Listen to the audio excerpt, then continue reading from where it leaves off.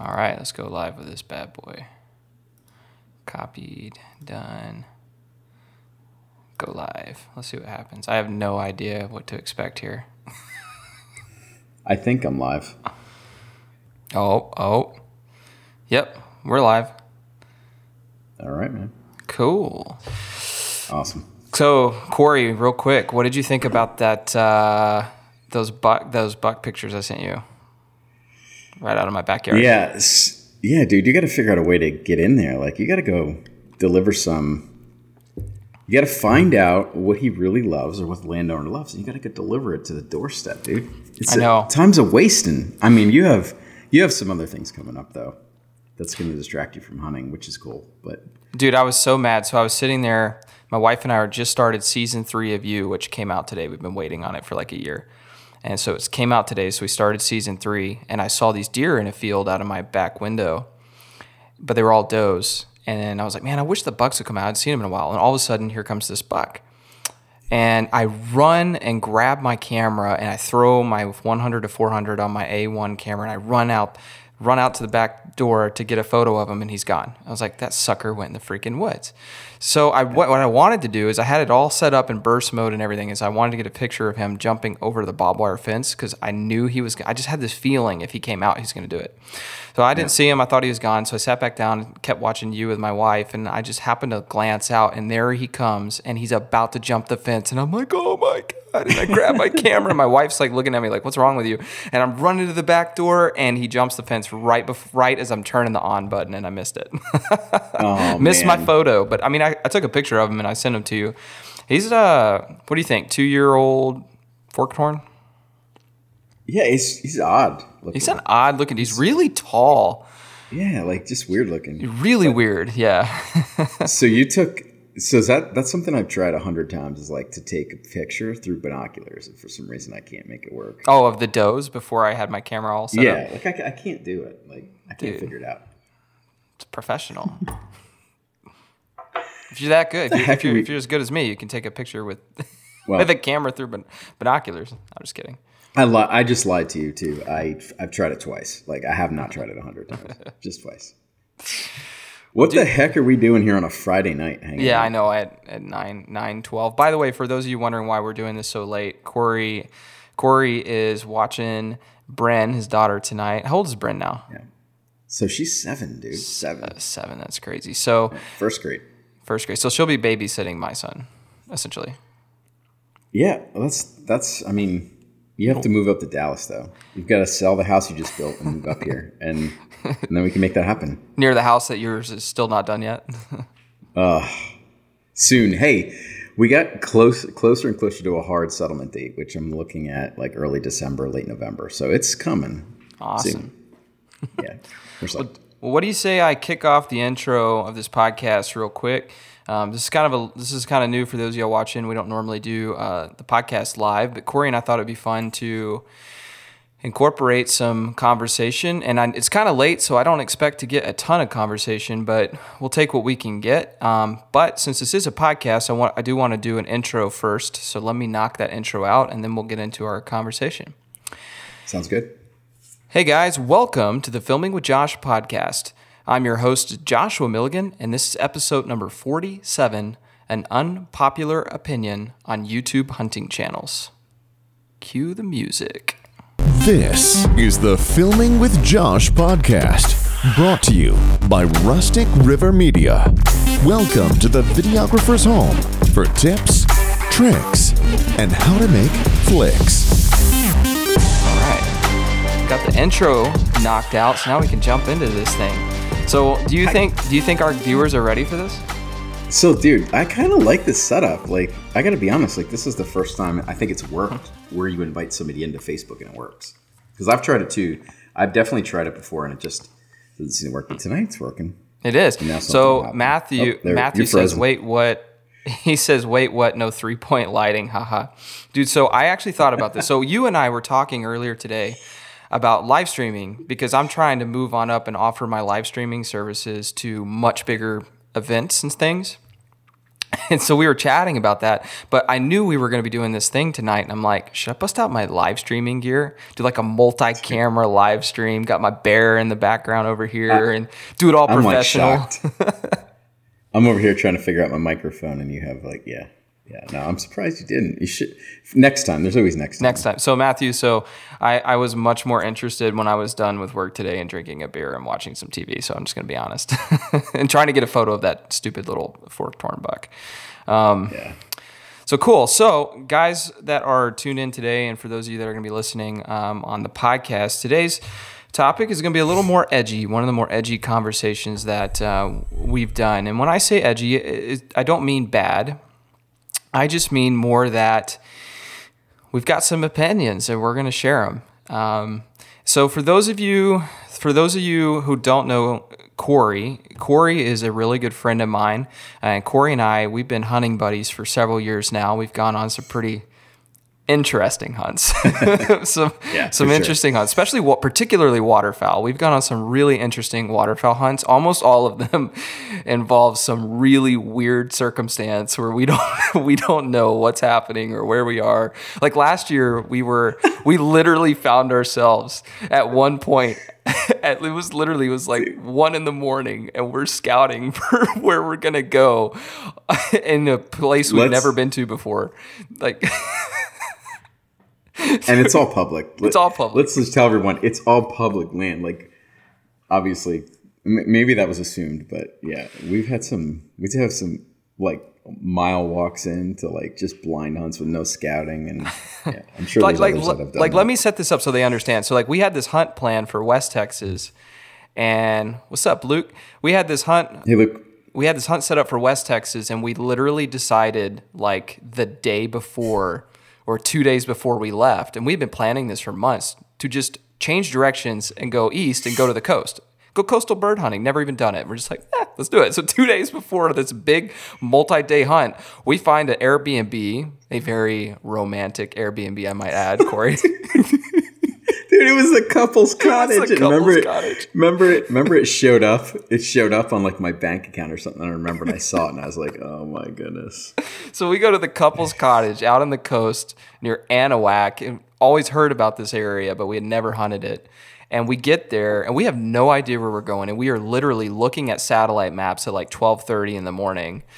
And we go to bed for like an hour and a half, and we get up at like 3, and we drive an hour to go get in line with all these other duck hunters who all had their boats. We were looking Wait, back up.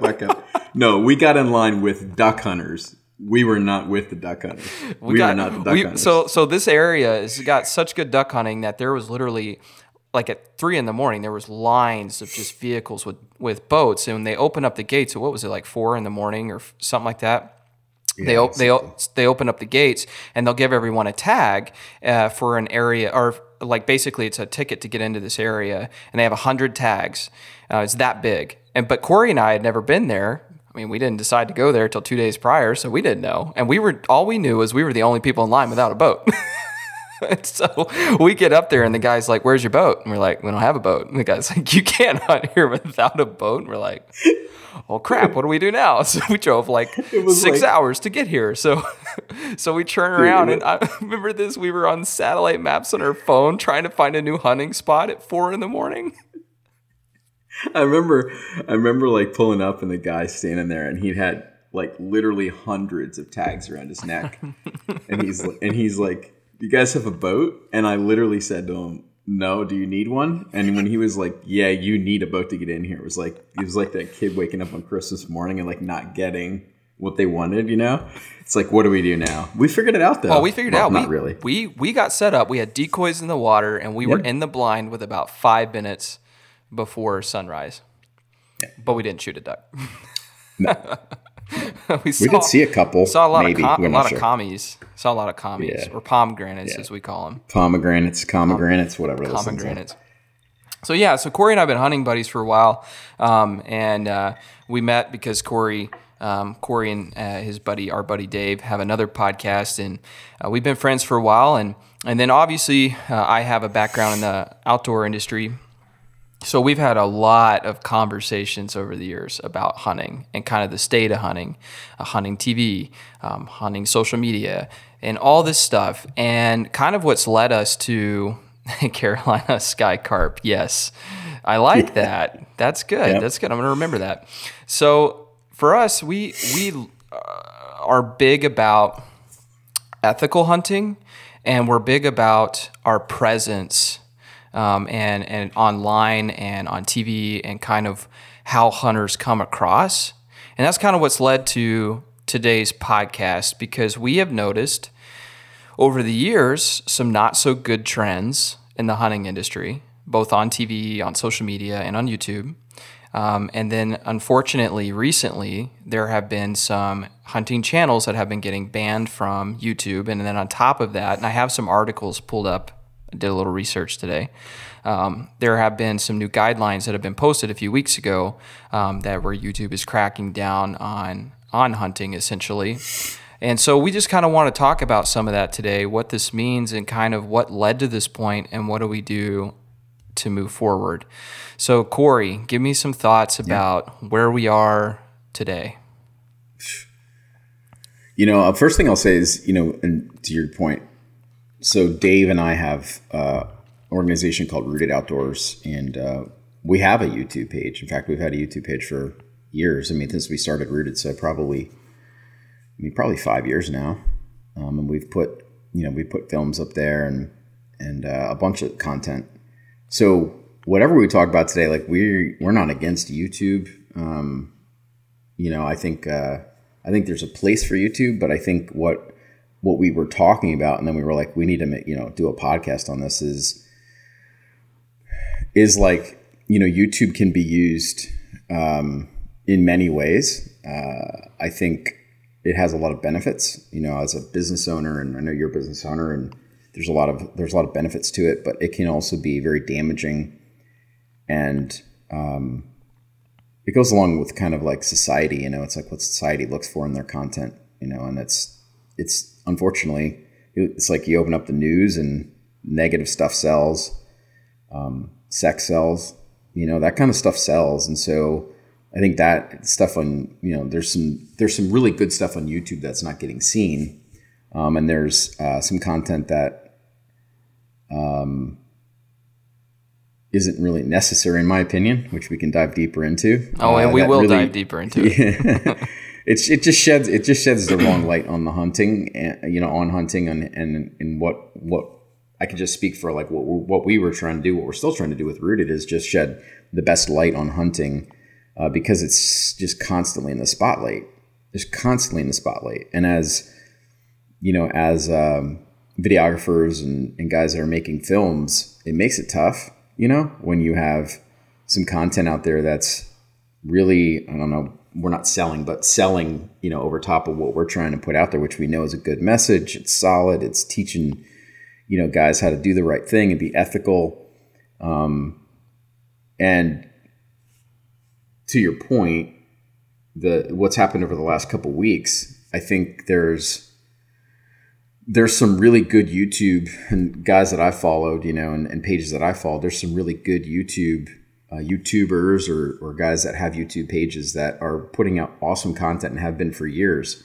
And they're being hurt by some of the other stuff that's been out there, because now it's in the spotlight again, and YouTube's pretty black and white with it. It seems there's not a lot of like gray area. There's not a like, I don't work for YouTube, but I'm assuming they have their guidelines, and then they put new guidelines in, and it's, if you're showing this kind of killing, any kind of killing really, it's been in the spotlight. And as you know, and as anybody who's watching this knows, there's been a lot of YouTube pages that have been demonetized. Yeah, so let's talk about that. So I'm going to pull up an article here from bowhunting.com that came out on September 22nd. And there are other articles. I'm just using this as a point of reference. But essentially, let me get this pulled up. So in this article, they explain what some of these new monetization rules essentially are, which, by the way, so for those of you listening, there have actually been some channels that have been completely removed and people have lost everything. But then there are a lot of others that got emails that said that these are some of the new rules. And I quote, it says, things that can be monetized are hunting content where there's no depiction. What is that noise? Hello?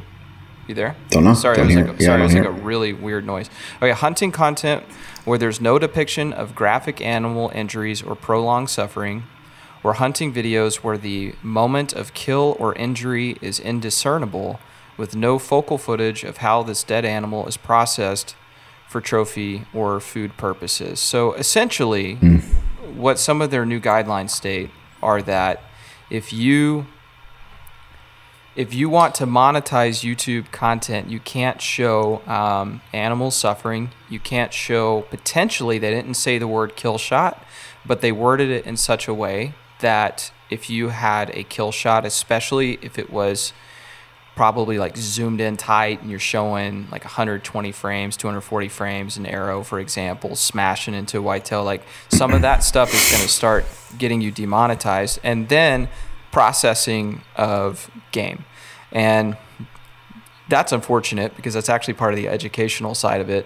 But yeah, so this is kind of where we are.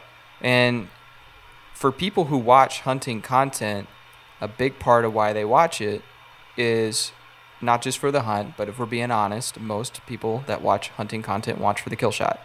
I mean, people say that all the time, but it's true. A lot of people watch for that. But that's actually going to be one of the things that's being targeted. And so YouTube can either completely... Is that you or me? I don't hear anything. I figured out what that noise is. My neighbor is throwing a party. Stop it. That's what that noise is. I was like, what is happening? Outside my house. You're going to ditch me? You're going to ditch me and go next door? This is my very last beer, unfortunately, so I may have to, mid-podcast, go get another one. So anyway, those things can get you either removed or they can get you demonetized. And so that's kind of what we're talking about. So now that we've kind of talked about where we are, let's talk about kind of what's led us here. When I was a kid, I didn't grow up with outdoor TV. I had to teach myself how to hunt.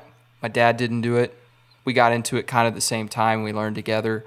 And then I went to college to study wildlife management because I loved it so much. But I didn't grow up with outdoor TV. So my first experience with it was when I got to college. And I loved it. I loved so much about it. But then I started making outdoor TV. And I started seeing the not so good side of it.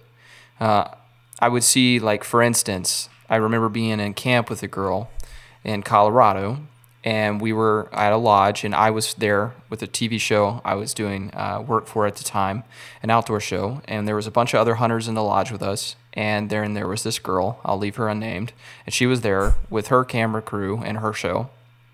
And in the evenings, me and some of the guys from the other show, we'd kind of get together, have some drinks, go through our footage from that day, because we were hunting the same ranch. We were just hunting different areas of it. And there was both high fence and low fence. And she was hunting in the high fence portion of the ranch. And I never forget this. This is a good example of when I started to learn the truth about some of what happens in outdoor TV. She went out and she shot an elk with a bow. She rushed her shot. Very poor shot. She didn't find him. And big bull, giant bull. She didn't find him. And she was back at the lodge that evening showing the footage to everybody in the lodge. There was like 15 other hunters in the lodge because this is a huge place. And they're all watching the footage. She put up on the big screen. She's asking everybody, do you think we'll find him? Do you think we'll find him? And everyone's being supportive. Oh, sure. Yeah, you'll find him tomorrow. You'll find him tomorrow. Well, the next day they went and looked and they didn't find him.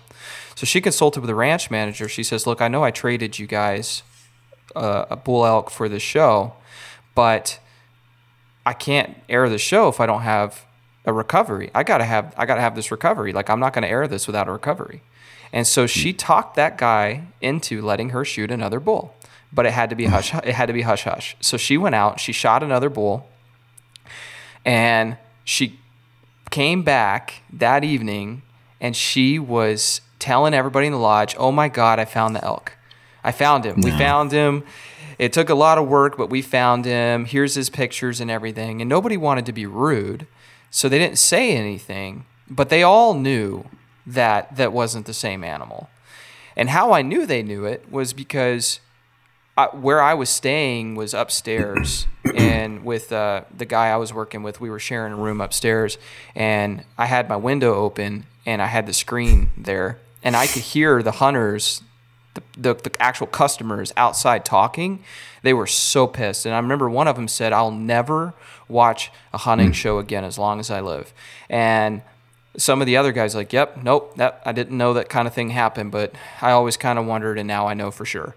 And they were super upset. And that show aired, and people knew when they watched it that it wasn't the same animal. And I don't know if this is true, but I heard that episode got yanked off the air because it got a lot of flack. Yep. So like that kind of thing started to put like a sour taste in my mouth with some of the outdoor TV stuff. Well, then over the years, as we've gotten social media, it's only gotten worse, because now there are all these people that want to get into filming their own hunts. And there's nothing wrong with that. I mean, that's how I got started.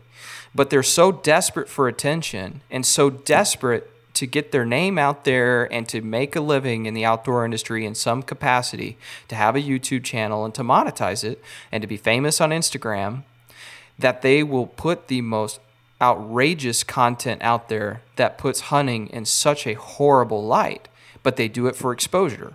Case in point, there was a guy, it was a clip on Instagram. All it was him sawing the head off of a bear in slow motion, blood squirting everywhere. Got horrible flack on Instagram. What good does that do for hunting to show that? Like, answer that for me, Corey. Like, what good did that do for us, for him to show him sawing a bear's head off on slow motion and that be the only clip, and he literally was laughing about it in his caption? Explain to me what the point of that is. I mean, that's the stuff that the people are trying to shut down hunting and just have reasons to attack the hunting industry. They're looking specifically for those types of things. And so you might have months and months, right, of like awesome content and awesome guys that are doing the right thing. And it takes one thing like that to just to overshadow everything else. You know, it's not like it's not necessary at all. I don't even know. Like I can't wrap my brain around what like. That a human being would need that much attention to do that, to first of all, not on camera, just to do that and laugh about it. Like, that's a whole different ballgame. Like, we've talked about that many times, of like, you know, the like honoring of the animal and stuff. Like, there's so much wrong with that outside of what we're talking about right now. But like, yeah, it makes it really tough to recover from stuff like that, because,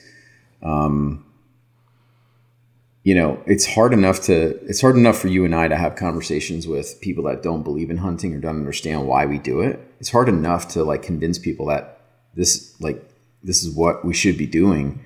And something like that happens, it just gives them ammunition, you know, and you know, YouTube, I'm not saying YouTube, you know, is sitting there looking for that stuff specifically, but when they see it, it makes it easier to do the things that they probably want to do. You know what I mean? Like, they probably, you know, whether they're against hunting or not, or whatever. I don't know. I mean, like I said, I don't know anybody that owns YouTube. I don't know any of the owners. I don't know how they think. But they're getting a lot of pressure, I'm sure, you know, from the outside world, even though they're business owners, are still getting a lot of pressure of what to show, what not to show. I don't know, man. And yeah, you so know let me cut you off there. So to that point, because you bring up a good point, and I don't want to lose this. Yeah. I read in an article, and this is a really good point, that, and again, doesn't matter what YouTube's stance on hunting is, but when you think about their revenue stream, the hunting market is very, very, very small for them. Very small. Yeah. Compared to everybody else. And when you have a company that's paying for advertising on YouTube, and those ads are going to be played in your hunting video, but if your hunting video is not tactful and looks bad, like some of the things that were talked about, some of the things that we're going to talk about tonight, someone said from YouTube's point of view in this article, those ad partners who are paying for those ad spaces oftentimes do not want their ads ran on top of that kind of content. because it makes their brand look bad. Yep. And so if you're YouTube, and from a strictly, now I'm not talking politics, I'm not talking anything, I'm just talking strictly from a business perspective. If you are YouTube, and the hunting market is a teeny tiny fraction of your market, but your big brand partners have an issue with some of the distasteful stuff that you're putting in your hunting content, who do you think YouTube is going to go after? The brand partner or you? So go ahead. Yeah. I'll let you continue on. Well, no, I was gonna use an example too. So there's I'm not gonna name, although I don't know why I couldn't, but I just won't. I don't think it's fair to name people maybe in this conversation, but there's a waterfowl YouTube channel I follow, and the guy puts out a ton of content, and I enjoy it. Like, I do enjoy it. I learn a lot from it. He's constantly all over the place. He's a little bit goofy, but he's kind of relatable in a way. Like, he's goofy but relatable. Like, I'm kind of goofy, and like he like shows everything, you know. So like, if he doesn't set the right spread, you see him out there moving it around at 8 a.m. You know, like, so like it's real. He has a dog, and his dog's not perfect, and so he's like working with his dog and trying to get him right. Well, to your point, like, and I think it probably falls under some of the guidelines you were talking about earlier. So one of the things that he was demonetized, and then quickly within a day was back up and running. But he was one of the fortunate ones that actually got to talk to somebody at YouTube. I don't know how that happens, or because whatever, it's almost impossible. No, it's like impossible. And he even said that it was like a miracle that they got in touch with YouTube. And they laid out very similar guidelines to him. And so, but it wasn't specific enough, like, hey, we saw this video, and so you can't do that in that video. It was like, hey, these are new guidelines. So one of the things that he did was, and you see this in a lot of waterfowl stuff because it's hard to shoot. You see a lot of GoPros and a lot of shotgun cams. And I think it's Tacticam. I don't know if that's the exact one, but like, it's on the shotgun. You see the shot, like, you can slow it down. And so, to your point, that's the stuff they probably don't want to see. They don't want to see like this, even though it's a duck, right? They don't look at it. I mean, it's game that you're shooting, right? So like, they don't want to see the slow motion shot of the duck flipping over in the air and falling in the water and dying. So he's like, I'm not even really sure, but he's like, I'm going to take all the cams off my shotguns, and like, we're just going to film everything from the water, even though as hard as it is, but that's what we're going to do. So that's like one of the things he did. But he even said, he's like, we're going to give it a shot. He's like, I don't know. He's like, there's probably obviously another thing that might hurt us too, but they're not being specific enough either. Probably intentionally. For the guys who are doing it right. Probably intentionally. Yep. Because if they leave it if they intentionally tell you exactly what you can't do, then people will work around it. I think YouTube sees the advantage of leaving the guidelines a little vague, because they can flag or do whatever the heck they want to do at that point. You know? Yeah, for sure. And one thing I want to note here, and part of me, you know, I titled this podcast an unpopular opinion on YouTube hunting channels. And the reason why I use the word an unpopular opinion is, like, I know that this might fire people up a little bit, but the truth is that YouTube is a business. It is owned by Google. And whether you like Google and YouTube or not, whether you feel like their political stance lines with yours or not, at the end of the day, they are a business. They are there to make a profit. And if they see you as a problem, they have the right to remove you. And that may be an unpopular opinion, but hey, I'm as conservative as they come. I live in Texas, man, drive a lifted truck, you know, like, got more guns than I know what to do with. Like, I'm as conservative as they come. However, being a conservative means that you can't sit here and scream that YouTube is attacking your freedoms, because if you're truly conservative, then that means that you support capitalism. And if you support capitalism, then that means you support a free market. And if you support a free market, then that means you support private businesses and business rights. And if you support business rights, then that means by default, you support YouTube's ability and freedom as a business to be able to either demonetize you or remove you. And that may be really hard to like grasp, But at the end of the day, they're a business, and I support business rights. Even if I feel like it's against what I want them to do, I support business rights, and so they have the right to do that. So therefore, if you have an issue with it, you either need to find a better way to be more tasteful about what you're doing or find a different platform. Now, that being said, let's talk a little bit more, Corey, about some of the stuff that we've seen that may have helped lead to this. Like, what are some things that you've seen over the years? You sent me pictures of people with beer cans over dead deer and stuff like that. Like, the beer can thing. Like, give me some stuff, man. Dude, you just hit a nerve, man. The beer can thing, even though it sounds minor, like I cannot stand that. And hey, Jarrett's on. Oh yeah, true. So many, us, buddy. So many are upset, but they are the minority. Yep, very true, man. Dude, it's so the beer can thing's just one thing, but it's so true. It's like, dude, do you really have to? And I'm not saying like just cracking a beer open because you're celebrating, the kill. I'm like, whatever. Like, I'm all whatever you want. I had a shot of bourbon by an elk one time. Whatever, to celebrate dude. In Mexico. Yeah. That's different than cracking your frickin' beer open, dude, and pouring it on the animal or like smashing it on the antlers. Like, why, dude? It's like, I don't know. I have so much respect for the animals that we chase and hunt. I was talking to Dave one time. It was like weird. It was like an emotional conversation because we were talking about how like, you go through as a hunter, like you're like so obsessed with this chase, and then sometimes when you kill a buck or you shoot an animal that you're chasing or whatever, there's this like emotional thing that comes over you.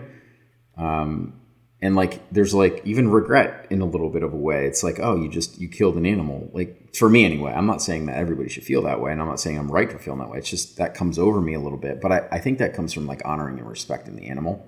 There's that moment where you realize what you did, right? But then that's part of it. Like, that's part of the journey and part of the hunt. And when I see somebody smash a beer can over the head of an animal or like that, it's like, they don't get it, man. They truly are, in my opinion, they're truly just killing something that they have no respect for.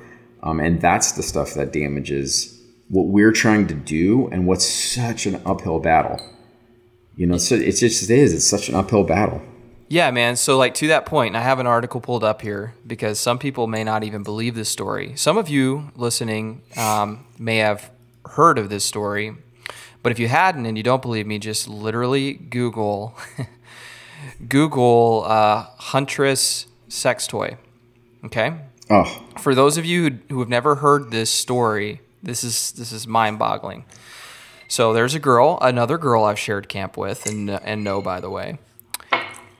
She's lucky I'm not saying her name because I want to. I literally had to pray about this before the podcast because I want to say her name so bad. But hey, I'll type it in the comments. If you want to know what it is, just Google the story and you'll get it. Yeah, you'll find it. So this girl, she goes to Scotland, gets to go on a hunt over there. Scotland's not known for its hunting usually, so it's kind of a tougher place to necessarily get the ability to go and hunt at. She's over there. She's celebrating a friend's 30th birthday. They're all together. They're hunting, a bunch of girls. And she's one of those girls that got into hunting simply because of her looks. I'm going to call it what it is. It's true. I know the story. I heard it. I heard the story partially from herself. And she was like one of those muzzy babe kind of girls that, gets into the Instagram, wants to be Insta famous, that kind of thing. And so she goes over to Scotland and she shoots this I think it was a sheep. Yeah. Yeah. It was like a really exotic looking sheep. Yeah, I can't remember exactly what it was. Anyway, she shoots this kind of sheep, and they're posing with it, and they have bloody sex toys in the picture as a joke. They think it's funny, and they share it on Instagram, and immediately it goes viral. And then it makes the news to the point where politicians in Scotland are like trying to figure out how to never let this girl come back ever again. Like, it was horrible. I mean, people were so pissed. And she made headlines everywhere. It just disgraceful. Like, can you imagine? Like, what would have to go through your head to make you want to pose with a bloody sex toy next to an animal whose life you just took? And then to top it off, she goes off to England like a couple weeks later, or somewhere over Britain, something like that, and she shoots another animal, and she poses with it to stir up more more of the fire. And then she goes as far as to get shirts made. And I want to make sure that I quote this correctly. So I'm pulling the article up in front of me. But the shirts that she made bear the slogan, "Don't let me get your goat." And the other one is called the Barbaric Hunter. And she said that she would never apologize for what she did, and that if you didn't like it, you could unfollow her and not watch her stuff. And she literally made shirts over it. This is a girl who doesn't get it.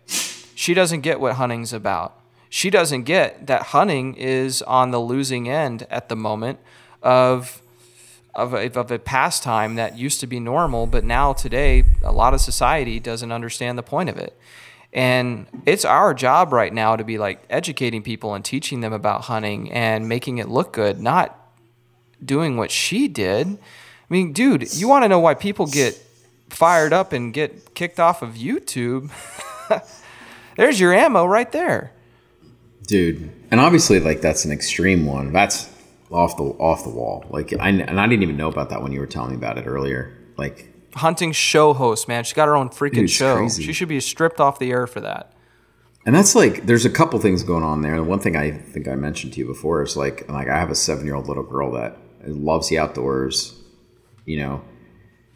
And like one of the things as a parent is you try and put the right people in her life to be role models, you know, whether it's church or school or whatever. And you're like, you're just, you know, you're about to have a child, whether I know you're having a boy, but it's the same thing, right? Like you're going to be really just cautious of that. But as like a female, like I'm all about females hunting. You know, there's not enough females that hunt.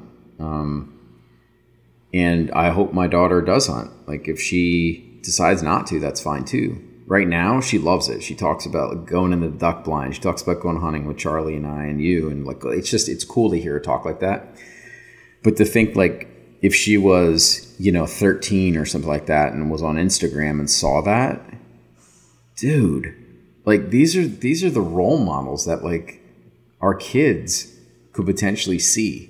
There's just so much wrong with it. And like, it's tough to explain to your daughter or your son or whatever, like why people do that at a younger age, you know, as they're younger, they don't understand. And social media and YouTube, they've opened the door for all of this. Yeah. You know? Jarrett. They've opened. Go ahead. Go ahead. I was going to say, so Jarrett says we lost dove hunting in Michigan because of lack of education. Behavior like her steer people away. Totally true, man. Yeah. Go ahead, Corey.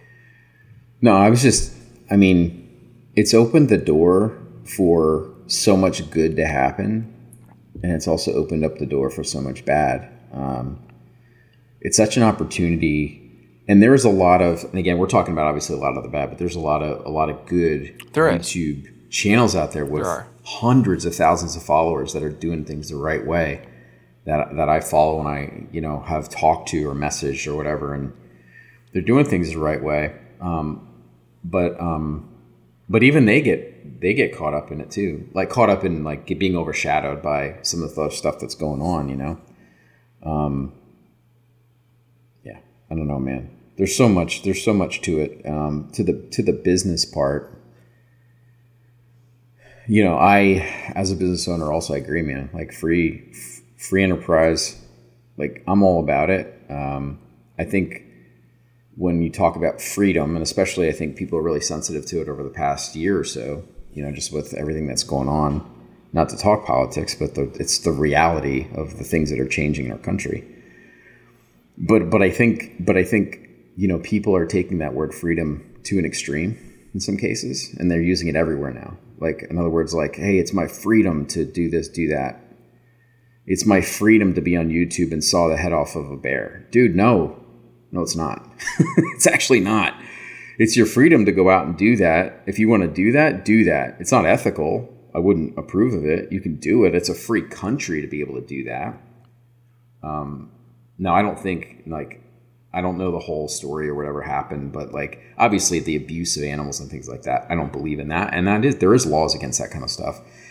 But just because you're on YouTube doesn't give you the freedom to do whatever the heck you want. That has nothing to do with the Constitution. Like it literally has nothing to do with the Constitution. Yeah, which is funny because because people always say they're taking away our freedoms because they're removing our channels or they're demonetizing us, and it's an attack on the First Amendment. Like, no, it's not. I mean, and again, I'm as conservative as they come, and I do believe that a lot of our freedoms in our country in general are being stripped of us. Not to mention how they weaponized COVID is what it is. Yep. But I hate the stripping away of freedoms in the country, and it is a real thing.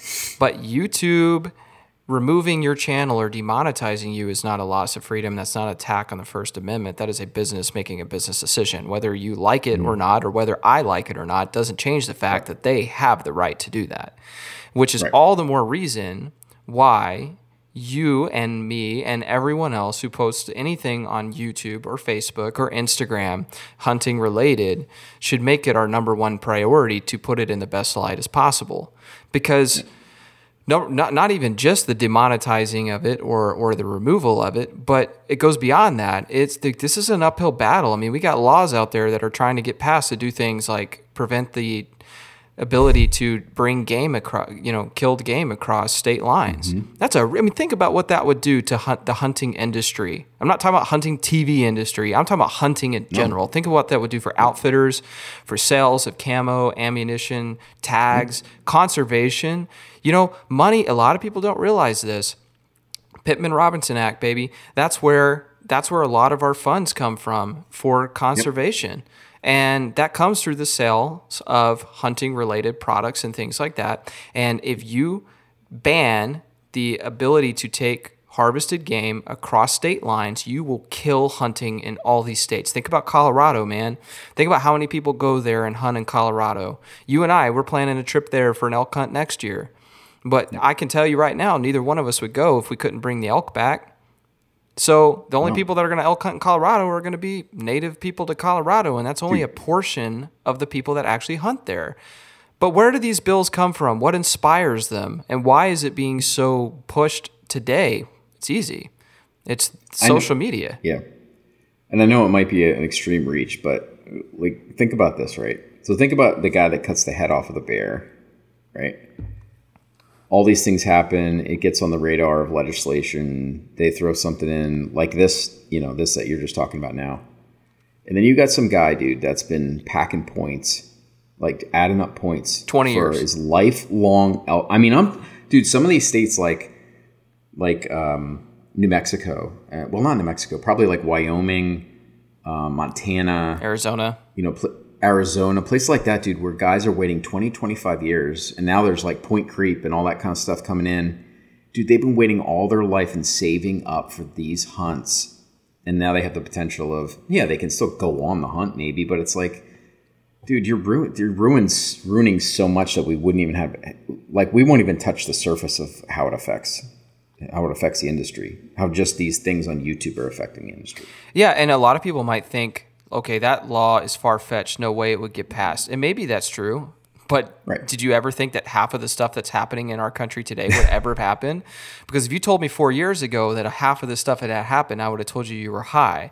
I can't believe some of the stuff that's happened today. So, hey, I believe anything can happen now at this point. Yeah, I mean, genuinely, anything can happen. I don't put anything past anybody today.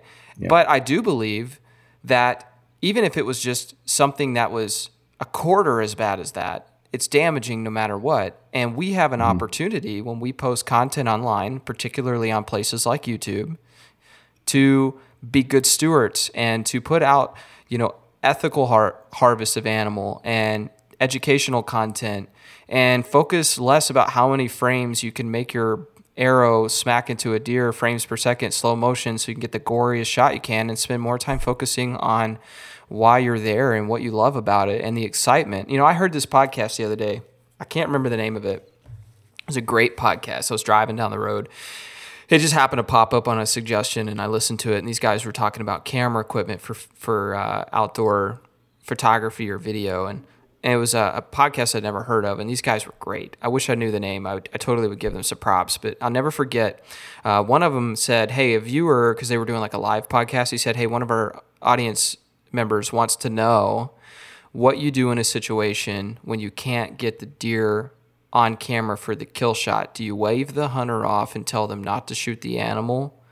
Or what do you do? And the guy had a great response. He said, dude, been there several times. If I'm in a situation where I can't physically get the animal on camera, I point the camera at the hunter and I get his reaction and emotion, because to me, that's more important anyway.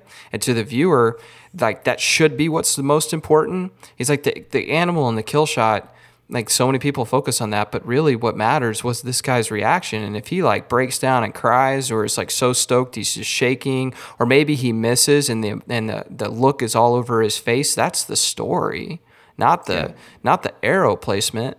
And so, like, yeah, like, I love a cool slow motion shot just like the next guy. But maybe some of that stuff today we should be more careful about, because when we show a deer, I've seen this, man. I had a guy sent me an example. He wanted me to hire for some freelance work. And he had a video clip of hunt he filmed, and he edited it. And a guy shoots a deer. It runs over into the woods, and he's keeping it on the deer the whole time. The deer falls in the ground, and he's got 1.5 to 2 minutes of content of that deer kicking his legs, suffering, to rock and roll music. What the freaking heck are you doing, man? Get that crap out of here. That's, number one, it's disrespectful, and number to the animal, and number two, look what you're doing to hunting, man. It's destroying it. Yep, man. Man. So one of the other things we were talking about, not to like totally switch gears, but, you know, as obviously your page is, you know, great. a lot Hold about up. filming, and Read that comment Matthew posted. Oh yeah, to have dominion over a thing, you have to first have respect of that thing. That's so true. So true, man. That's so true. Great comment, Matthew. That's so true. You have to respect it. Go ahead, bud. Yeah. No, I was just gonna say, like, you know, we were talking about, obviously we're doing this in a filming group. You know, most of the people watching here probably are in some aspect or some stage of filming. And so I'm going to ask you a question. I'm going to flip it on you, even though you're hosting this thing. So, like, and I'm not saying everybody on here has a YouTube channel. That's not even what this is about. Well, it is about YouTube, but not this particular piece. It's spurred the conversation. Go ahead. It's spurred the conversation. So as videographers and as guys that are making films, whatever you're making, whether you're making documentary, whether you're turning on a freaking GoPro, which I think is awesome anyway at times, like just to document things. So what I do. Planning out, you know what I mean? Or whether you're planning out a whole entire film that you're going to put together that's going to be 30 minutes long or whatever. I don't know what you're planning. What is our responsibility as guys that are picking up cameras in the field?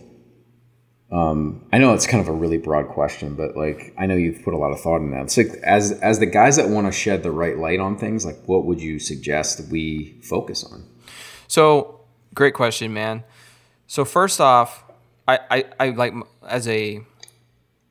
as someone who loves to tell stories, whether it's on a podcast or whether it's writing a story or whether it's creating a story through video, my default answer would want to be, well, you should focus on the story. But the reality is not every hunt should be a story. Some of it should be funny. Some things should be educational. So it's not always, like, even though I want to say story, I would say story's not really it all the time. I think, but what I can say is this: it's our responsibility. Anytime we're out, whether we're filming with a GoPro, which is what I do, which is funny because I don't even know how much money I have tied up in video equipment sitting in my office. But when I go out for fun, I throw a GoPro up in a tree. It's all I do because I'm there to hunt. Like, that's all I want to think about. And so if I'm, whether you're like me and you're just doing a GoPro, or whether you're taking two guys out in the field and you're doing a 2-camera shoot for a spot and stock elk hunt, at the end of the day, your number one priority should be, remember the reason why you're there, the real reason why you're there, not the dollar stuff, because even if you are making money, even if you are, you weren't at some point, and you were into hunting for some reason at some point before the money ever started to come in. So number one, remember why you're there, why you're really there. And then remember the animal that you're hunting, because if you are successful, you are taking its life. Never forget that.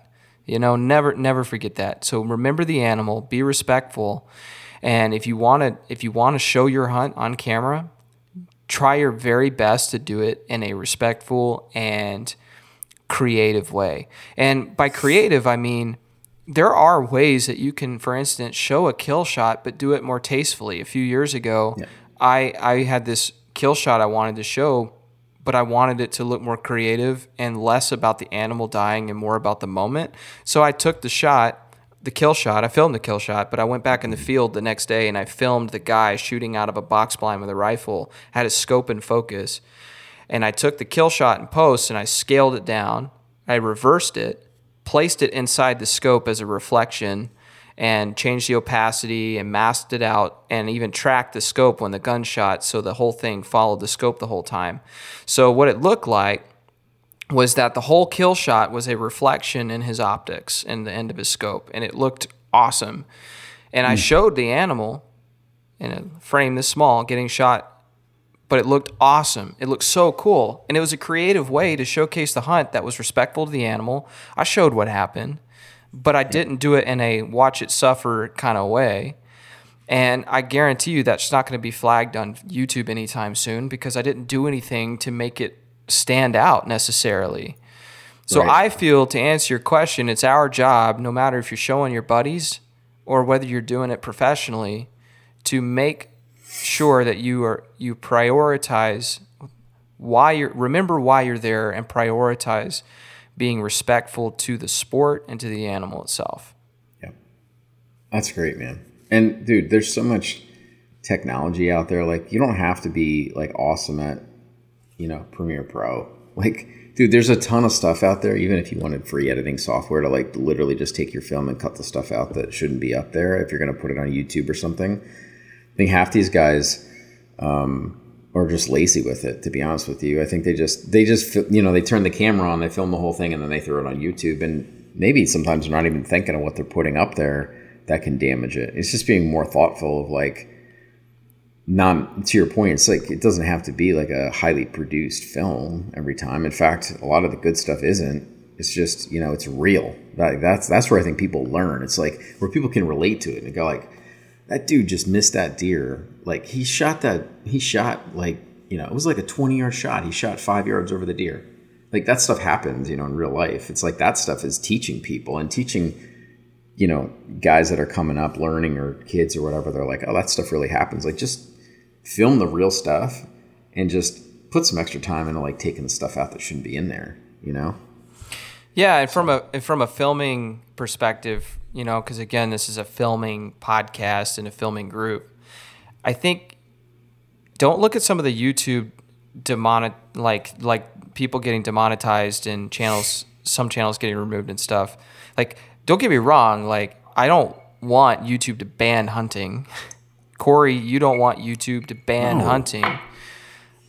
But I think that some people deserved it. And unfortunately, they created problems for the rest of us. And I think it's important now that we just look at it and say, okay, this is what happened. What can we do from here? And let's just challenge ourselves to find ways to be more creative. Like that shot I just explained. Push yourself as a creative from a filming perspective, whether you're a novice or whether you've been doing this for 20 years.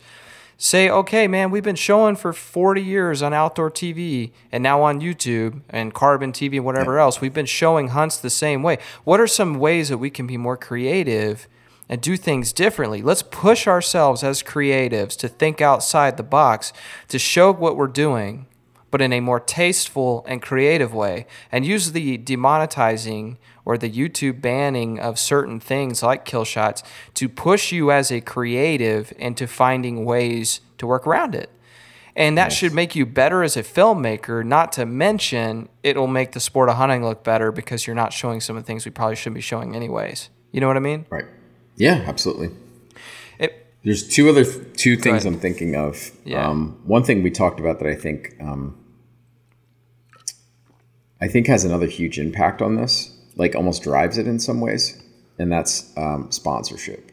And it's not even YouTube, it's like all of social media, whether you're talking about like the Huntress thing or like whatever. It's like these people are the sponsors, in other words. And I'm not saying, I'm not putting them all in a box. Like this podcast is brought to you in part by DJI. Like, here's my new Ronin that came in the mail today. Which it really did. And I get it. Like, I get it. Like, sponsorship is good. It's needed. Like, there should be sponsorship. Like, that's how businesses grow. But I think the problem is like, a lot of these, in my opinion, a lot of these bigger companies or any company, period, they're going right to who has the most likes, who has the most followers, especially if you just look at YouTube. Like, who has the most followers? I'm not saying they don't vet any of these people that they're sponsoring, but let's be honest, they're looking for who has the most followers, who's got the most impressions. Who can I put? Yeah, like who can I put my product on, whether it's a shirt or hat or apparel? Who can I put this bow in the hands of that has 400,000 followers on YouTube that's going to get us sales up? Like, dude, let's be honest. It's a business and they're going to do it. And the problem, I think, with a lot of it is they're not doing a lot of vetting. And then you've got sponsors that are driving these people to go out and do these things to get more followers, because let's be honest, they're making more money the more followers they have, because they're in contracts that say, dude, you've got to do this. Oh, and by the way, if you get your followers up to 800,000, I'm just making numbers up, we'll give you this bonus. Like that, dude, that stuff happens. Little carrot. Yeah, that stuff happens. And so then some dude goes out and he saws the head off a bear. And he's not even thinking straight. Like, I think a lot of it is driven that way. It's there's like a lot drug, of good dude. with sponsorships too. Yeah, for sure. A lot of good, but I think there's a lot. There's the social media thing is an animal, man. And especially in the huntress thing too. I think that's where it's really taken hold, where it's like this quote, and I hate the name, but the influencer out there. That is literally one of my most hated phrases in the planet. I hate that word. So bad. Hate it. It's so bad. What does it even mean? And in fact, they have no influence on people. They have likes. They don't have influence on people. They have influence because, and anybody could be an influencer. Like, I remember I had this girl, she wanted to do some social media marketing for some of my clients. So we set up a meeting, and she told me during the meeting that she was a social media influencer. And I was like, oh, really? She's like, yeah. I was like, what do you influence? I influence this, and this. I'm just such an influencer, blah, blah, blah. And I looked her up when she left. She had like 150 followers on Instagram. I was like, you're not influencing anybody. Like what are you doing here? First level influencer. She just threw the name behind her because she's like, I'm going to identify. We love that word today. I identify as an influencer. But dude, so let's talk about perception or perspective. I mean, this is a word you and I have talked about in some of our conversations. Hunting, a lot of hunting and your views on hunting come from what your perspective is, and your perspective is often shaped by what your experiences are and what you've seen. A good example is when I was in college and I was first kind of getting into filming, and I had shot my very first hunting project in Oklahoma, and I came back and I didn't know how to use Premiere Pro like anything. Hey Sam, thanks for joining in, buddy. You should definitely go back and listen to some of this other stuff too when you get a chance.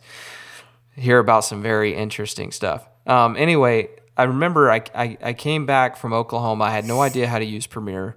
And this girl that I knew from college, I was friends with, she was in college with me at the time, and she was studying film, and she was in video and broadcast classes and stuff, and she knew how to use Premiere. So I literally hired her. I said, hey, how much do you want to cut this hunt together for me? She was not a hunter. But she's like, I don't know, $500. I don't remember what it was. And so she worked on it for a couple days, and she put it together.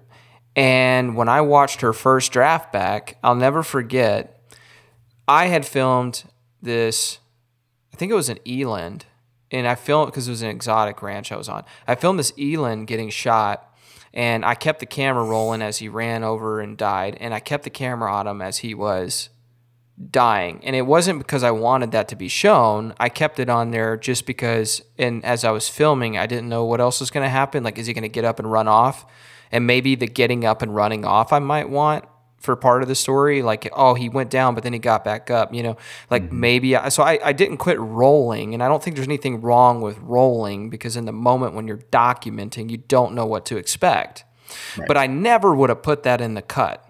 She did, in her first draft, put that entire kicking of legs and anything and the animal suffering, and it was like 1.5 minutes worth of footage. And I asked her, I said, hey, why did you put that in there? She goes, well, I'm not a hunter, but from what I've seen, like, my perspective is that that's what you want to see.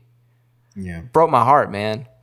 I was just like, no, I don't want to see that. Like, I love animals. Like, I probably love animals more than you. Like, it's funny, people don't get that. But I tell people this. I've told people this on airplanes when they ask me where I was going for work. And we talk about hunting, and they're like, oh, I'm not into hunting. I love animals. And I will tell them, like, I probably love animals more than you. I love animals so much. I like to hunt them, and I understand the importance of conservation behind it, but I respect the heck out of them. But this girl, she didn't think that. Perspective, man. Talk to me about perspective and how it's been shaped through hunting television and hunting YouTube. Yeah, I think YouTube, well, television, like you said, has. Now, it's like YouTube. I mean, let's be honest, like I don't even have cable. Like I'm watching YouTube all the time. I don't know. I know there's still cable shows out there, and I get it. I don't have cable, so. I mean, outdoor channels still exist. I get it. But I'm YouTube like all the time. Like that's where I'm looking for my stuff. If I want to see something or learn something or whatever, like I'm on YouTube. So I'm going to use it from the YouTube perspective, or talk about that perspective. I think again, there's a lot of good YouTube stuff where you can like learn and be educated, but I also think a lot of it sets this perspective of what hunting is, and in some cases how maybe easy hunting is, where it might not be, because they're not telling the whole story. Like you don't know how many sits it actually took to shoot the buck. Yeah, like there might have been eight days straight of all day sits before they got a shot at a buck, you know. Like most of us, I know, like as a working person, and everybody, I'm sure, you either have your own business or you're working a 9 to 5, like whatever, you don't have the time to be in the woods like a lot of these guys that have YouTube. I'm talking about like YouTube channels that is like their business is hunting, you know. Like there's a lot of perspective that's set on what hunting actually is and what it's not, and how much work you have to put in, and how much work people think you don't. And then what it does is it frustrates people. They go out and they sit twice. You know, they have this, you know, this buck of their dreams on a trail camera like 3 times in the dark over like a 2-month time frame, and they go, I'll just get him in the rut, like because they've heard one guy on YouTube say, well, you know, nocturnal bucks will do stupid things in the rut. And so then they go out and they sit twice, you know, during the rut, and they're mad that they haven't seen this deer. Like there's just, and that's just like, maybe it's not a great example, but like stuff like that, it doesn't give people a true example. Experience, really, honestly, in my opinion, is the only thing that does. Like I've been hunting we were talking about this the other day. It's like, so I was in the woods at 12. I remember literally like one of the first things I did, I wasn't even hunting at 12, but I think in Pennsylvania when I lived there, like you could get a license when you're 12. So I think I did start when I was 12, but I went on a squirrel hunt with my dad, you know, just along for the ride, you know. And I remember how cool it was to like sit on the ground, and like we shot a bunch of squirrels that day, and it was like the coolest thing. But like to start out at 12 and to be this far on at 44 and have spent that many years in the woods, and a lot of it was archery, deer hunting, period. You get so much experience, you learn to think like a deer, and you really understand like what goes into actually shooting mature deer. Like there's just so much more to it, I think, than people honestly think there is. And on the other side of it, I think it creates this perspective of some of the guys that are out there with YouTube channels that are shooting giants, that there's not a ton of work that goes into it, because they're also showing that they live on these huge farms in like the Midwest or like, you know, other places. So the perspective can literally go in so many different ways, but experience is really the only way, I believe, that you can really get a true understanding of like what hunting is. It throws people off and it gets people frustrated, and it also takes people off of what you're saying before, off of the main focus of why we're out there. Like you said, you know, when you're hunting, like just remind yourself of why you're out there. It's to enjoy, in my opinion, it's to enjoy the sunrise, enjoy the sunset. You know, thank God for all the blessings you have, because you have a moment with him. Whether you're spiritual or you're not, I believe that that's the best place to meet with him and to pray. And if you're spiritual and you're faithful, and to just experience all that stuff, and to just realize you're out there. That's the stuff you don't see like on YouTube. You see, again, you see a lot of just the kill shot, or like, you know, some guy that's on this, you know, 1,000-acre ranch.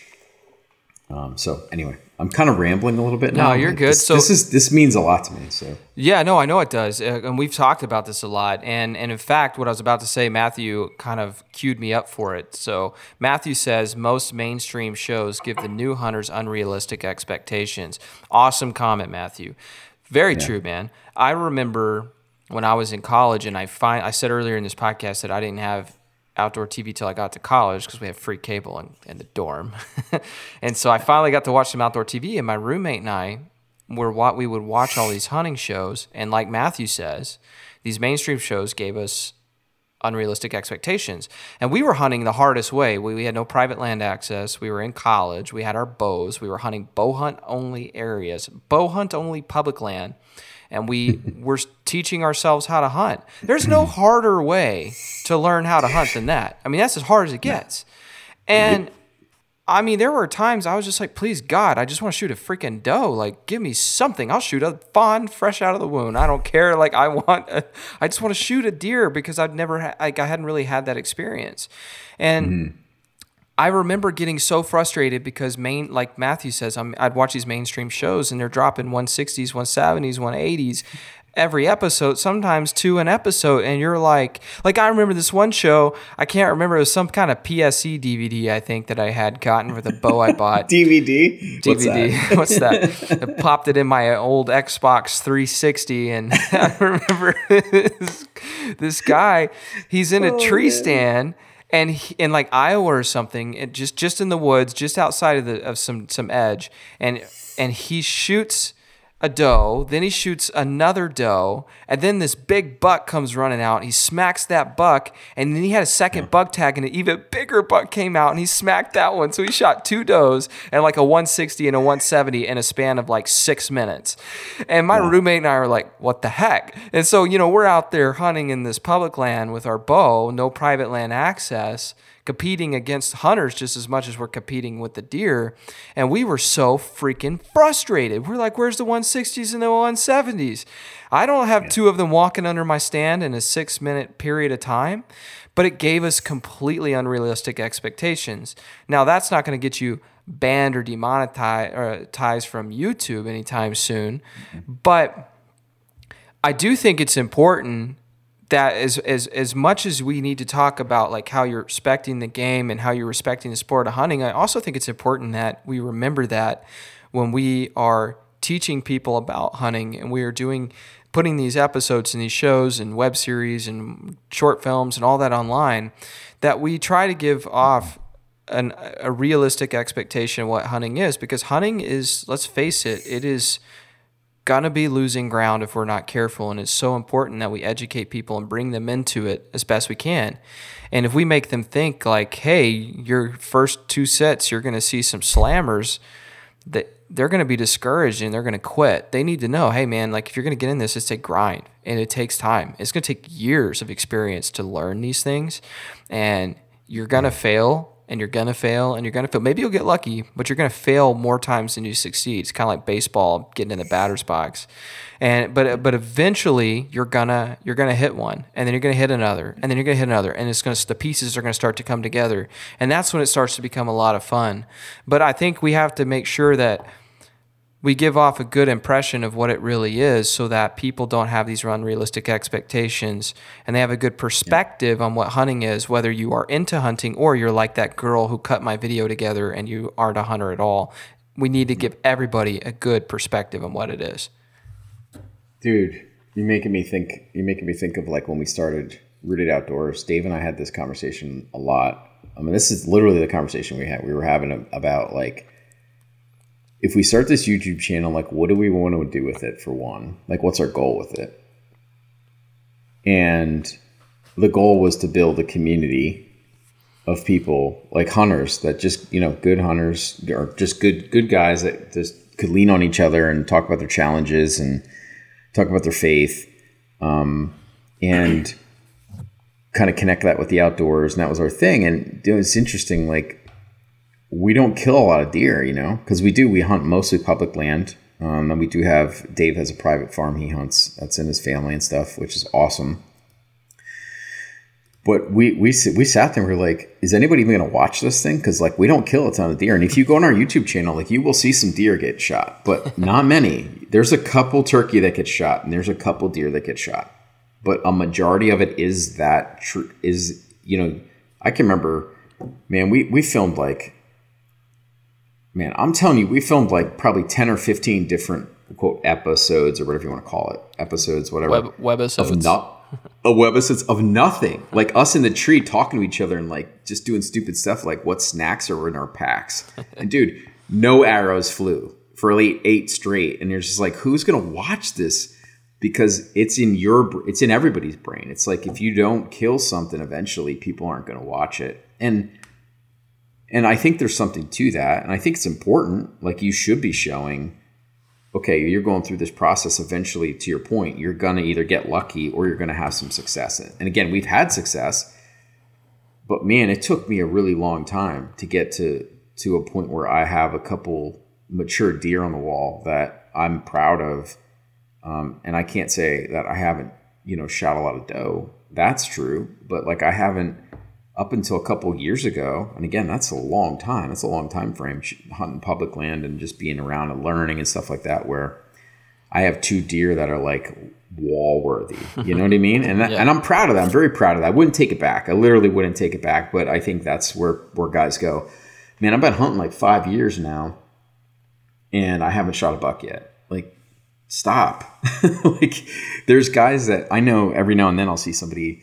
Some of the cool stuff you do see on Facebook though, or YouTube, Facebook a lot, is if you're in these, hunting groups and stuff. I think one of the coolest things is when I see like this like 65-year-old dude like post a picture of this like legal buck. I'm talking legal, not like a 160, like an 85-inch, 90-inch deer. That's legal. Dude, he's hunted all his life and that's his first deer.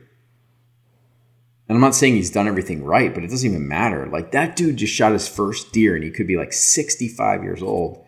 That's the stuff that's awesome. Like I love that. Like that's so cool. But there's a whole journey there where that dude's learned and made a lot of mistakes. Like you said, like you have to make a lot of mistakes before you put one on the ground. And you have to just take it for what it is. And we're talking a lot of deer tonight, but animals, period. Let's be honest. Like when we walk into the woods or into the field, we have a disadvantage every single time. Like we don't have the advantage in most cases. You're waiting for that animal to make a mistake so that we can put it on our table, So I know I kind of went off on a tangent. No, it's good stuff, man. My dad and I started getting into hunting together kind of at the same time. He had done like a little hunting when he was in his like 20s and 30s, but he wasn't an avid hunter. He didn't know much about it. So when I started showing an interest, he's a good dad. So as a good dad would do, when I started showing interest, he got interested with me and we started learning it together. And then I completely I let it consume me to the point I went to college to study wildlife management over it. I got back-to-back internships at Parks and Wildlife over it. I loved it. Now I did outdoor filming, etc. But I'll never forget, I filmed my dad. I got to film him shoot his first pig with a bow, first bow kill ever, and his first pig ever. I shot 2 in one shot, went through one pig and hit the other and killed 2. I got that on camera. He was so excited. I got his first duck kills on camera. I got his first ever deer kill on camera. It was a doe. And then I took him to Oklahoma. I got offered to hunt in Oklahoma by a client of mine, and I gave it to my dad. I asked if I could give it to my dad. So I took my dad to Oklahoma, and I filmed and killed his first buck, and he was in his 60s. He was probably 63, 64, something like that when he shot it, and he cried. Told me he waited his whole life for that. He had never had experience, never thought that would be him. He said he never thought he'd be the guy to get to shoot a buck that he could mount. And I was there and I filmed it. I didn't make a video out of it or anything. I just literally got the kill shot just for us. And he cried. I mean, he just said it meant the world to him. So to your point, like that is so raw and so real, and for a lot of people that is what's realistic, unfortunately. But it is. But that doesn't make it any less than anybody else's experience. And Matthew says, give some good examples of shows that educated and give a realistic perspective. Corey, I'll let you go first. Man, it's funny. I saw his comment too, and I was like, "Oh, he's really putting us on the spot." But it's true that there isn't a ton. I'm thinking of the ones I follow that I would like recommend. And I'm not saying I'm not saying everybody would agree with them, but I do think the Hunting Public does a pretty good job. And here's where I think they do a good job. First of all, I'll tell you this: those guys are absolute killers. Like they get after it, and they hunt hard. And so I can appreciate that because they're hunting public land. I also know those guys didn't all grow up hunting public land. So I don't know if you guys watch the Hunting Public. A lot of those guys were part of Midwest Whitetail back in the day. On the Rooted Outdoors podcast, we had a few of those guys actually on, not all from the Hunting Public, but we had Aaron from the Hunting Public, and we also had Jared Mills from Midwest Whitetail. We had those guys on a Rooted Outdoors podcast, so we got to know them a little bit. Now, of course, Hunting Public blew up after that, but I think they do a good job because I think they hunt hard. And not that they're showing everything, but in a lot of cases, they're showing the daily grind. Like if you're watching right now, like I don't know if you're watching the current season, but they went, and honestly, like there was part of me where it's like, I'm watching another one, they haven't killed a deer yet. Like it's hard to say that when you watch YouTube channels because they are showing a lot of kills. And their first kill this year, now they start this deer tour back in, early September. I think they hunt Kentucky first. No, actually they hunted the Dakotas, I think first, or out in Montana or somewhere. They were out west. Their first kill, as far as I know, was a doe on public land in Iowa or somewhere. And like, dude, it's been weeks. Like they've been hunting weeks. And so like I respect those guys because I think like if you look at the most popular and like followed YouTube hunting channels, they probably do it the best as far as like showing everything they can.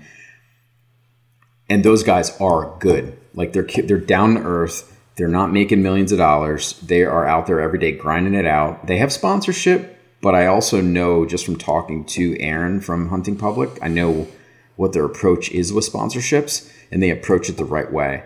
They only get sponsored by things that they're using, and I just feel like they're good. I do feel like so when I went on my elk hunt a couple years ago, I watched a lot of Born and Raised. I don't know those guys. I've never met any of them, but I feel like they're pretty decent dudes. They also have hunted with the Hunting Public. I think when it comes to like elk hunting, they do some waterfowl stuff. I think those guys show it kind of how it is too, because they're putting a lot of content out there. They're putting out basically every day that they're hunting. And then I would say 3 for me. And I think part of it is just because I love the way they film stuff. And I do think they're decent dudes. And I think they might not show it like the Hunting Public or like Born and Raised, but Heartland Bowhunter. They've been around a long time.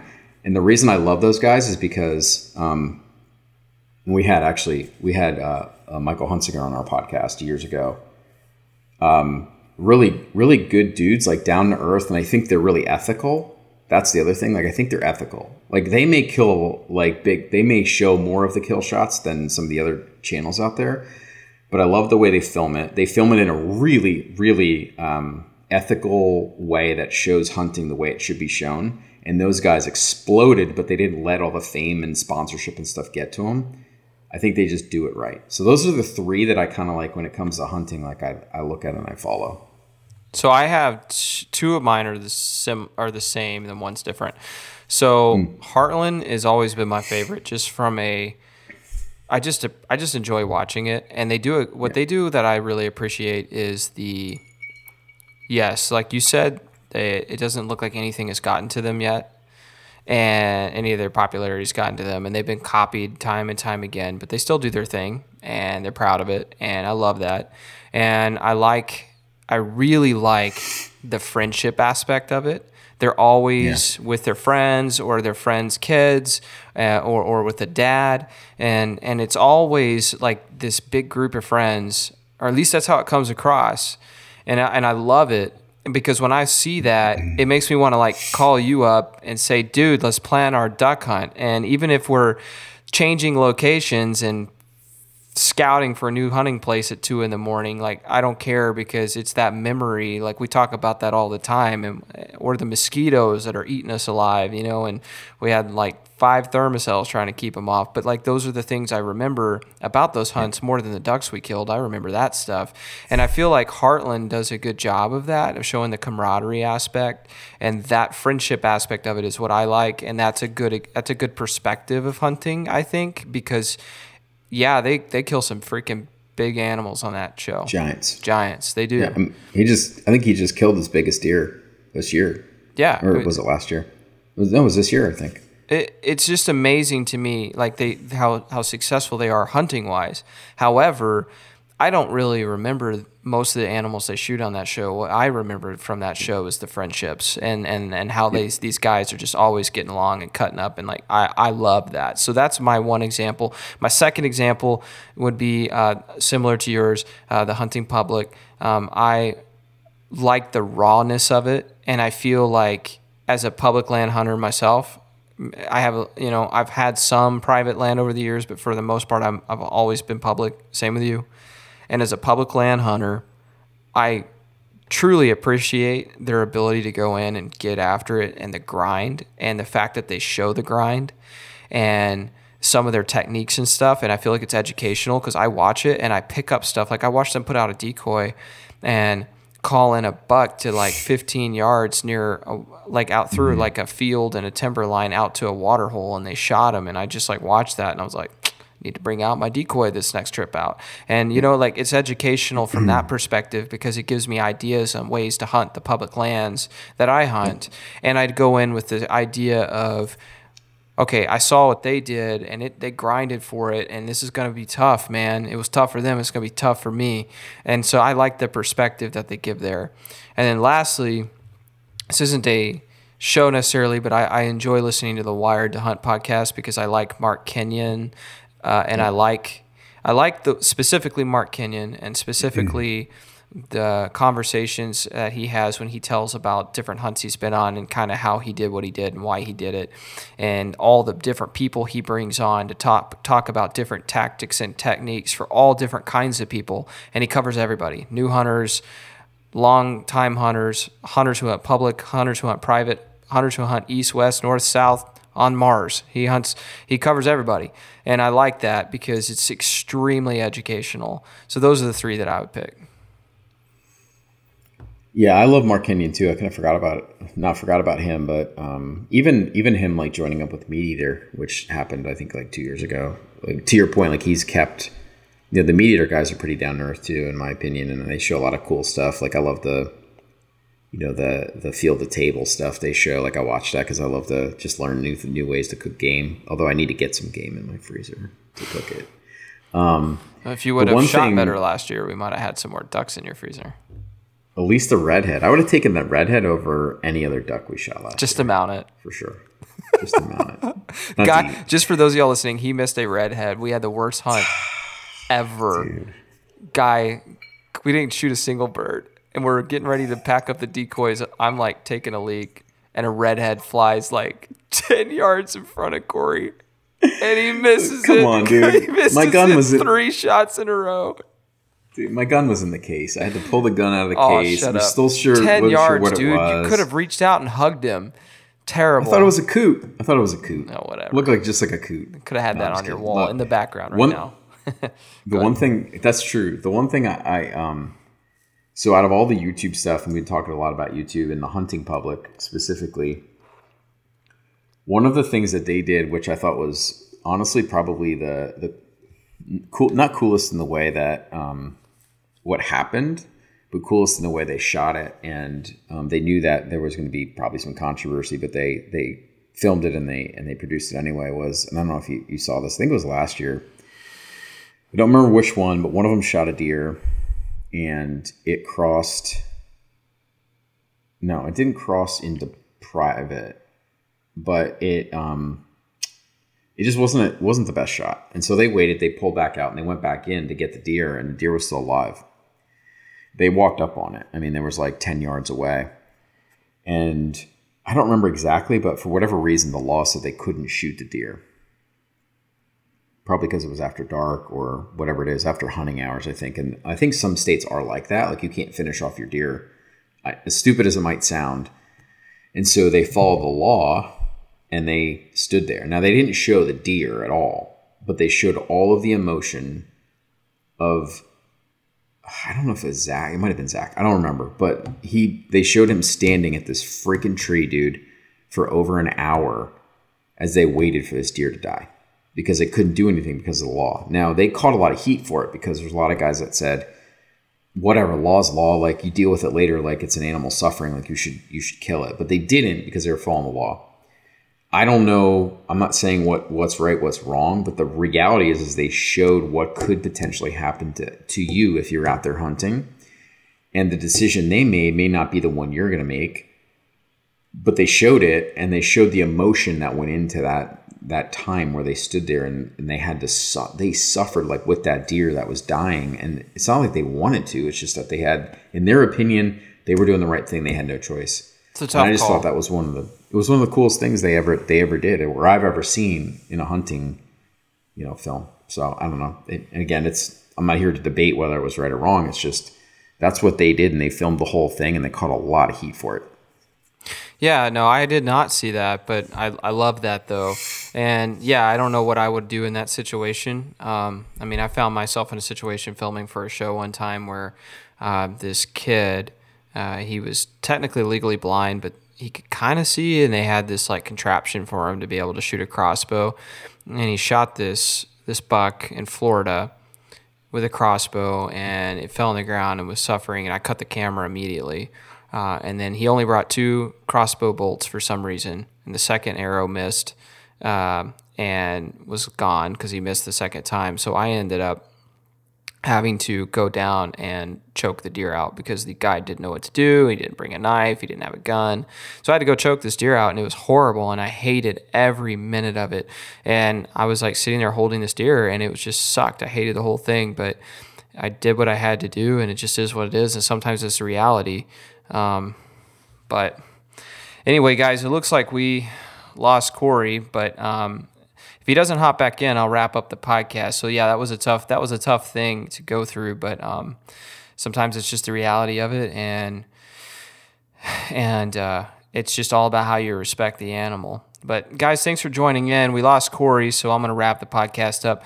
The whole point of today's podcast was just essentially to talk about YouTube and hunting in general, and kind of what's led to people getting banned or demonetized, like what's created this trend and what we can do to fix it. And what we can do to fix it is we can be more ethical, and we can be smarter about what we put online. And remember, it's not about you. It's about hunting, and it's about the animal, and you got to be respectful to the animal, and you got to be respectful to hunting in general, because if we're going to keep this around for not just us, but for our kids and for our grandkids and their grandkids, then we have to start preserving it now, and that means we have to put it in a good light. Man, you can't be putting pictures of you out there with a bloody sex toy with your deer, like that story we talked about earlier. If you're joining in now, you're probably wondering what I'm talking about. Go back and listen, you'll hear. Well, we can't be putting crap like that online. We can't be putting online slow motion shots of cutting off a bear's head. We can't be doing that kind of stuff. We got to think about what's going out there, because it's bigger than you. Don't be so arrogant that you think it's all about how many likes you can get and how much money you can make. You've got to think about what the bigger picture is. And at the end of the day, we're all fighting for the same thing, a sport that we love. Thanks, guys, for joining in today. If you want more information about what we talked about, put comments in here, or go to the Filming with Josh Facebook group and post your comments there in the group page. Let's just start a conversation. Let's share this podcast. The whole point of this is to start a tough conversation about what is an unpopular opinion on YouTube hunting channels, and really about hunting in general. If you are new to the Filming with Josh podcast, thanks for joining in. I want to encourage you to go to Facebook and type in Filming with Josh and ask to join the group today. And if I see your request, I'll be sure to accept it. We are a group of individuals who basically want to teach you all things about video and photography and the business that goes with it. So if you want to learn more about Filming with Josh, go to Facebook, type in Filming with Josh, and ask to join the group. Thanks, guys, for listening to today's podcast. And for those of you who listened live, I appreciated the conversation, and I'll see you guys next week. Take care. To learn more about Rustic River Media, visit us online at rusticriver.media. Thanks for listening to the Filming with Josh podcast. Catch every episode by hitting subscribe today.